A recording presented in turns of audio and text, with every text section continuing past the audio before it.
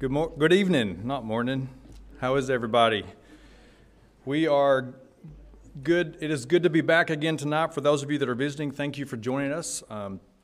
Yesterday, we were blessed to have a Bible class teacher workshop, and I was so encouraged for those teachers that came out. We are blessed here at Great Oaks to have some great teachers, but we had a number of individuals come out from other congregations to help join us and just to hone in on that teaching skill that we want to strive to have here at Great Oaks. And so that was such a blessing to see everyone. So those of you that helped out and came out, thank you for doing that. Education has always kind of been a passion of mine.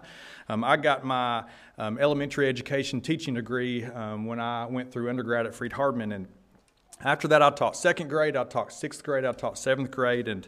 And it was so encouraging. Now I teach graduate school, which is a little bit more difficult, but I also substitute teach now just occasionally just for fun and to get back in the classroom at my kids' school. But teaching has sparked in me this desire to try to figure out what it is that helps people or gets people to be motivated to learn.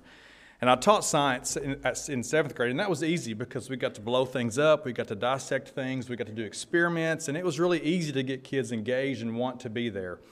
But I also learned really quickly that there were some kids there that just could have cared less to be there. It was a struggle to get them to come to class. It was a struggle to get them to listen and not fall asleep. They weren't motivated at all. But on the other hand, there were some kids that just ate every word up that I talked about.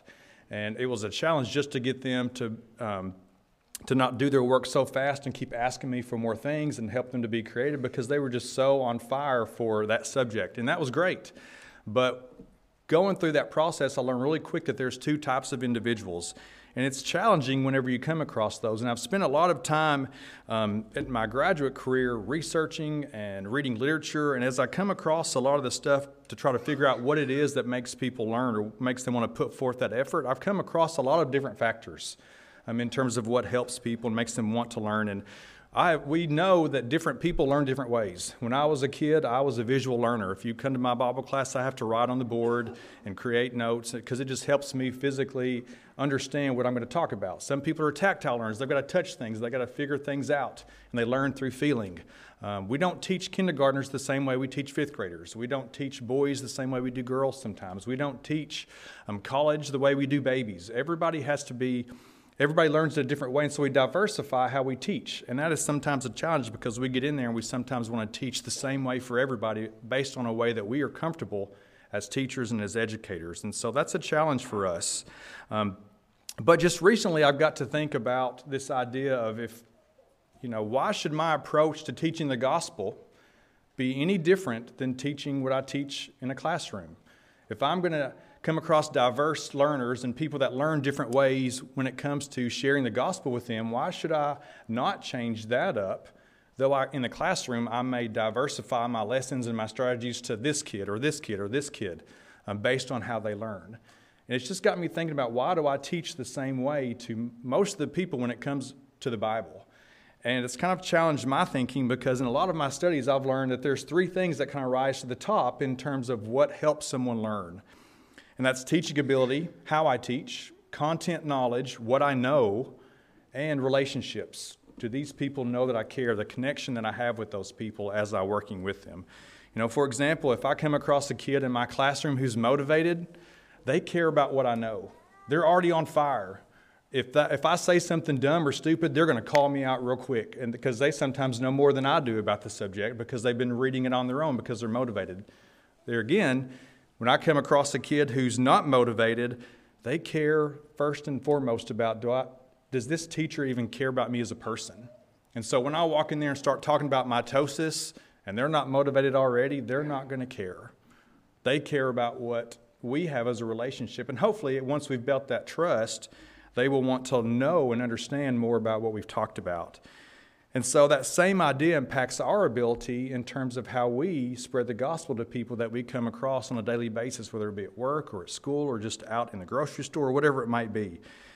Christ had an amazing ability to cater how he spoke to people in this light. He balanced grace and love with this truth that he had, and he balanced that perfectly. He exemplified that perfect balance in building relationships and connecting with people, but then not being afraid to tell them what they needed to hear. What we read just a moment ago from Gary, John chapter 1, 14 and 17, we see that exemplified. The Word became flesh and made his dwelling among us. We have seen his glory, the glory of the one and the only Son, who came from the Father, full of grace and truth.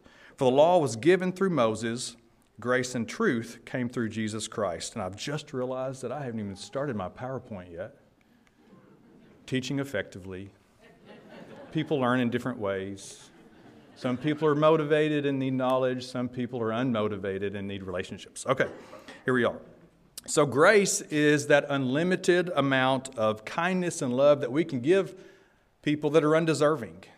Whereas truth is this God-spoken standard in which everybody needs to know what's right from wrong, to know what righteousness is. And Jesus exemplified that. If we emphasize grace without truth, we tend to be shallow and sentimental. However, if we focus on truth without grace, we tend to be harsh and legalistic. And so that balance is so crucial for us as we teach anybody God's Word. Think about this concept as we strive to share the gospel and with others and the expectations that God has. Imagine you come across an unmotivated individual and they don't know about God. They don't know about God's teachings. They don't care about what God has to say. Or they may know about him and they think that what he has to teach and what he says in Scripture doesn't relate to them or doesn't apply to them, or it's too difficult or too hard and it's outdated. How we approach them is going to be a little bit different. And we see this with Jesus in terms of how he approached different people. We're going to look at 4 different encounters tonight. First, if you would, turn with me to John chapter 4. John chapter 4, and we see this first encounter with Jesus as he approaches the Samaritan woman and he teaches her. We're going to read this passage tonight in its context just because it's so good in terms of understanding the approach that Christ took. John chapter 4, starting in verse 7, says, "A woman from Samaria came to draw water. Jesus said to her, 'Give me a drink.' For the disciples had gone away into the city to buy food. The Samaritan woman said to him, 'How is it that you, a Jew, ask me for a drink? Ask for a drink from me, a Samaritan woman? For Jews have no dealings with Samaritans.' Jesus answered her, 'If you knew the gift of God, and you who it is that is saying to you, "Give me a drink," you would have asked him, and he would have given you the living water.' The woman said to him, 'Sir, you have nothing to draw water with, and the well is deep. Where do you get that living water? Are you greater than our father Jacob? He gave us the well and drank from it himself, as did the sons and the livestock.' Jesus said to her, 'Everyone who drinks of this water will be thirsty again, but whoever drinks of the water that I will give him will never be thirsty again. And the water that I will give him will become in him a spring of water welling up to eternal life.'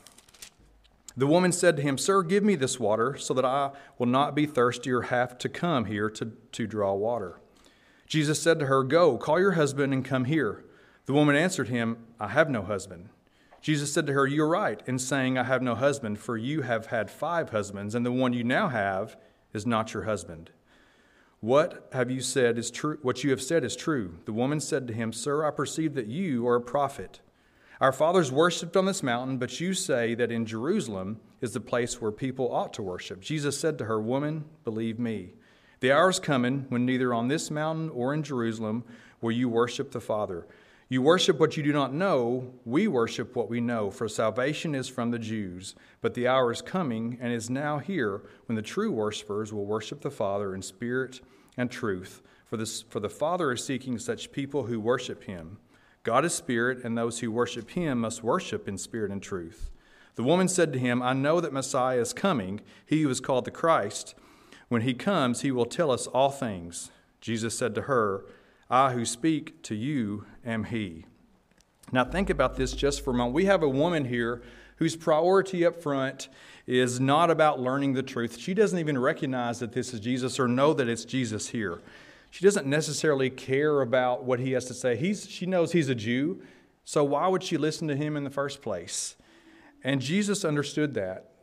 But he took the moment to, in essence, just speak to her. And by speaking to her, he knew that she would be shocked. By asking from her a drink of water, he knew that it would change her mindset. And he did this, and it opened this door for him to say that, spend this time and what he talked about afterwards in terms of what living water is, and the fact that some hard truth in the fact that who you're with now is not your husband. Could we have just come out the gate and say, hey, who you're married to is not your husband? If they don't care or trust us, we've got to be cautious about the people that we talk to and the approach that we have. But we've got to also recognize that Jesus wasn't afraid to say the hard stuff. He built that trust, and then he moved into what was important. Secondly, if you would, turn over to John chapter 9. We see a very similar approach here as Jesus approached a blind man. John chapter 9, starting in verse 1. As he passed by, he saw a blind man from birth. And his disciples asked him, Rabbi, who sinned, this man or his parents, that he was born blind? Jesus answered, It was not that this man sinned or his parents, but that the works of God might be displayed in him. We must work the works of him who sent me while it is day. Night is coming when no one can work. As long as I am in the world, I am the light of the world.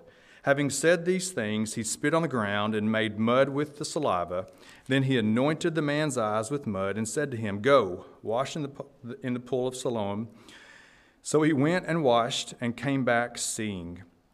And if we skip on down to verse 35, there's some banter between him and his parents and some other people. And then we get down into verse 35. Jesus heard that they had cast the man out. And having found him, he said, Do you believe in the Son of Man? He answered, And who is he, sir, that I may believe in him? Jesus said to him, You have seen him, and it is he who is speaking to you. He said, Lord, I believe, and he worshipped him. Jesus said, For judgment I came into this world, that those who do not see may see, and those who see may become blind. Some of the Pharisees near him heard these things and said to him, Are we also blind? Jesus said to them, If you were blind, you would have no guilt. But now that you say, we see, your guilt remains. In the first encounter that we see with Jesus and this blind man, we notice he didn't say anything about the law. He didn't talk about what was important in terms of God's truth or God's word. He first met the need that this man had. And upon the second encounter with this man, we see the more difficult truth that Christ brings to this man in terms of what is required, in terms of who he is and believing in on him. We see the first approach in terms of builds trust. And then after that, we see Jesus getting into what's truly important. And so neither one of these individuals that we hear, Jesus here just was truly amazing at truly understanding and reading people and knowing what their need was at first, but knowing that he still had to get to truth in the end. Now let's switch gears a bit. Imagine that you come across someone who is already pretty motivated. We see that a lot here at Great Oaks. Someone will come across our website, or somebody will walk in our doors and ask to speak to a minister, someone that's already looking through the Word, and they've come across something where they've engaged with one of you all and they want to have some questions answered. They walk in and they want to know truth. They don't want to build a relationship with us. They don't want to go out and play pickleball for weeks and months and years and then finally talk about what's important. They want to know truth and word right then. And that happens a lot of the times. And so it's kind of nice for us because we don't have to spend a lot of time trying to gain that trust. They come in and they automatically want to know what truth is. And we see this, one of these same examples with Philip and the Ethiopian eunuch. Turn over to Acts chapter 8. Acts chapter 8, and starting in verse 26. Says, Now an angel of the Lord said to Philip, Rise and go towards the south to the road that goes down from Jerusalem to Gaza. This is a desert place. And he arose and went. And there was an Ethiopian, a eunuch, a court official of Candace, queen of the Ethiopians, who was in charge of all of her treasure. He had come to Jerusalem to worship and was returning, seated in his chariot. And he was reading the prophet Isaiah, and the Spirit said to Philip, Go over and join this chariot. So Philip ran to him and heard him reading Isaiah the prophet and asked, Do you understand what you're reading? And he said, How can I, unless someone guides me? And he invited Philip to come up and sit with him. Now the passage of the scripture that he was reading was, Like a sheep he was led to the slaughter, and like a lamb before its shearer is silent, so he opens not his mouth. In his humiliation, justice was denied him. Who can describe his generation? For his life is taken away from the earth. And the eunuch said to Philip, "About whom, I ask you, does the prophet say this, about himself or someone else?" Then Philip opened his mouth and began, and beginning with the scripture, he told him the good news about Jesus. And as they were going along the road, they came to some water, and the eunuch said, "Here, see is water. What prevents me from being baptized?" And he commanded the chariot to stop, and they both went down into the water, and Philip and the eunuch, and he baptized them. And when they came up out of the water, the Spirit of the Lord carried Philip away, and the eunuch saw him no more, and he went on his way rejoicing. But Philip found himself, I don't know why I put verse 40, because that's not important for the story, but we see here this amazing idea where this Ethiopian eunuch, he was so excited. He was studying already. He was reading. He was motivated to know what was going on. Philip shows up. Imagine what would have happened if Philip had showed up and the Ethiopian eunuch said, "Hey, I don't know what this means." And he was like, "I don't know either. Go find somebody else." Or if he said, let's go play pickleball for a while. And they spend days. And the eunuch would have been like, "I'm gone." Because at that point, he wanted to know the truth. And maybe that's why God chose Philip, because he knew he would recognize what the need was at that very moment. And it's so encouraging to me that he saw that, and Philip was ready to do so. One more example, turn over to Acts chapter 17.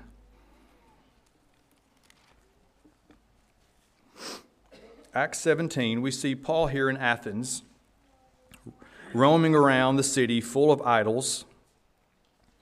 And starting in verse 16, it says, "Now while Paul was waiting for them in Athens, his spirit was provoked within him, and as he saw that the city was full of idols, so he reasoned in the synagogue with the Jews and the devout persons, and in the marketplace every day with those who happened to be there. Some of the Epicureans and Stoic philosophers also conversed with him, and some said, 'What does this babbler wish to say?' Others said, 'He seems to be a preacher of foreign divinities, because he was preaching Jesus and the resurrection.'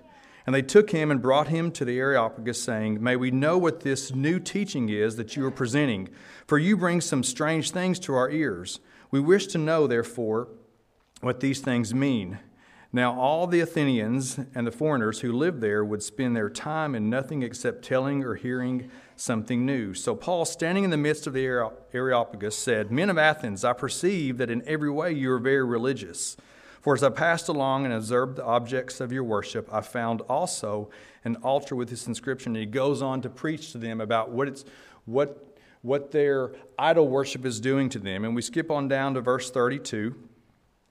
And it says, "Now when they heard of the resurrection of the dead, some mocked, but others, 'We will hear you again about this.' So Paul went out from their minds, but some men joined him and believed, among whom also were Dionysius and these other people." They're hard names. And so we see already, again, Paul approaches these men, and he calls them out and says, "You're religious people." It says here that they were God-fearing Gentiles here. They were Jews who were in the synagogue studying. Paul knew who they were. He didn't need to pop in there and want to spend hours and days and months and weeks and years just building a relationship. He knew that a debate was needed. He knew that they cared about, and they knew he knew what he was talking about, and they wanted to know. And so they cared about what knowledge he had to bring. And they debated with him because they thought that they had the truth also. So they were ready to have an intelligent conversation, and Paul recognized that. He didn't waste time in building a relationship. They already kind of trusted that he was smart, and they wanted to hear what he had to say, and he jumped into it. And we see these four examples, and we see two types of different scenarios. We see people that may not care about God's word or really understand it or want to know about God at all. Then we see people who already know, and we see the approach is a lot different. And that's what I've learned in just my educational careers, is once we look at people and we read people for what they are really interested in, it kind of changes how we approach them. But what we see is that approach is always similar in terms of what the end result is. They always, and whatever happens in Scripture, they always point their way to the truth. Turn over, if you would, to 2 Timothy. Here we see Paul encouraging this young preacher. He says, "Preach the word, be ready in season and out of season, reprove, rebuke, and exhort with complete patience and teaching." Paul is encouraging Timothy to be ready. When somebody approaches him, be ready to know and to explain what that truth is and know how to teach it to them. We miss an opportunity with somebody if we show up and they want to hear and we say, oh, you need to go talk to somebody else. The same similar situation happens with Peter as he's teaching these exiled Christians in terms of how to have encouragement for them.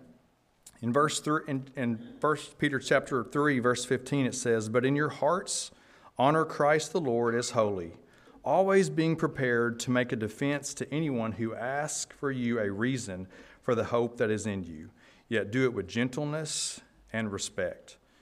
Regardless of the type of people we come across, there's going to be unique situations, and there's not always going to be a one-size-fits-all model. We see that the people in Athens, when Paul preached to them, some of them didn't walk away and believe. Some of them did. So this isn't, again, a perfect model in terms of how we're going to reach everybody, because there's going to be different scenarios. However, we see that the approach that we take with them is going to make an impact in terms of getting to the point of what's important. In my first couple years as a youth minister, I remember asking all the kids in the youth group, when you think about Jesus, how would you describe him? And a lot of them, like 99% of them, I think there was one kid that was opposite, but everyone said something like compassionate, loving, forgiveness. He was nice. He loved people. He helped people. He cared about people. But there was one individual that focused on the idea that it was important to teach the truth. And he didn't care if he hurt someone's feelings. That was what was important. And that's, when you think about our society and our culture, we tend to sometimes view, or our culture tends to view Christ as this nice, easy, loving person. And that's very true, but he wasn't afraid to teach the truth. And he balanced that truth with that grace that he also pointed out.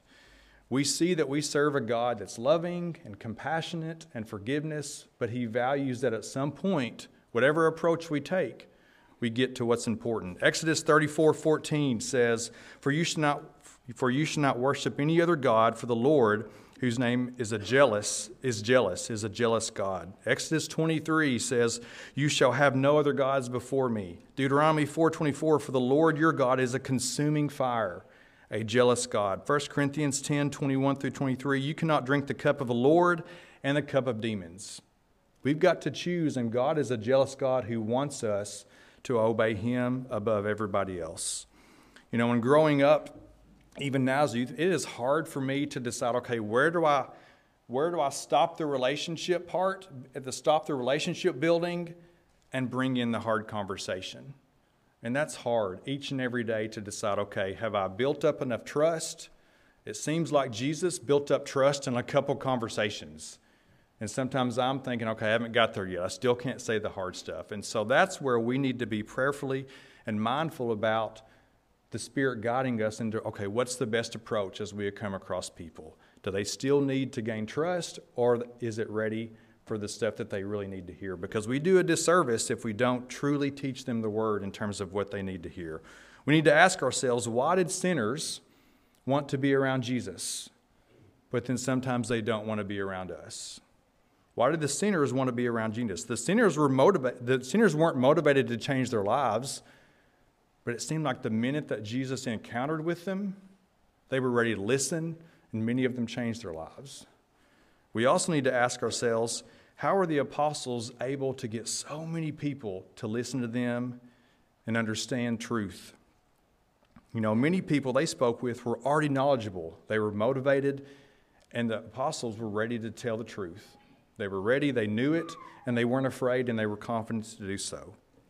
Many people we need to recognize are going to have a different approach, a different learning style in terms of what they're motivated to do.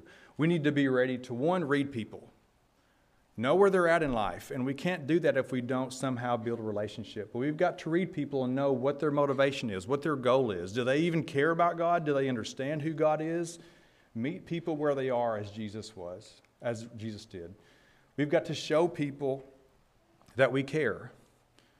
It's important when we come across somebody that might not care about God to know that at least we care about them, and we can show them that God cares through our actions towards them. And then lastly, we've got to eventually teach the truth. Notice that teaching people the truth always comes into play with the evangelistic examples that we see in Scripture, but how we get there may be different.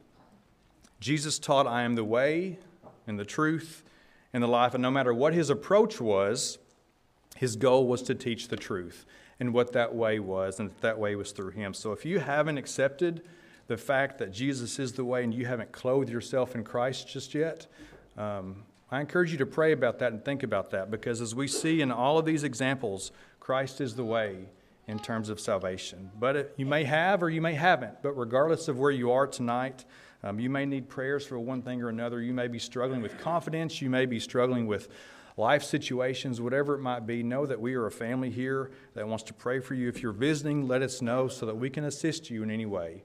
But no matter what your need is tonight, let's try to make a positive change so that we can truly reach those around us. If you need anything at all, let us know as we sing this next song.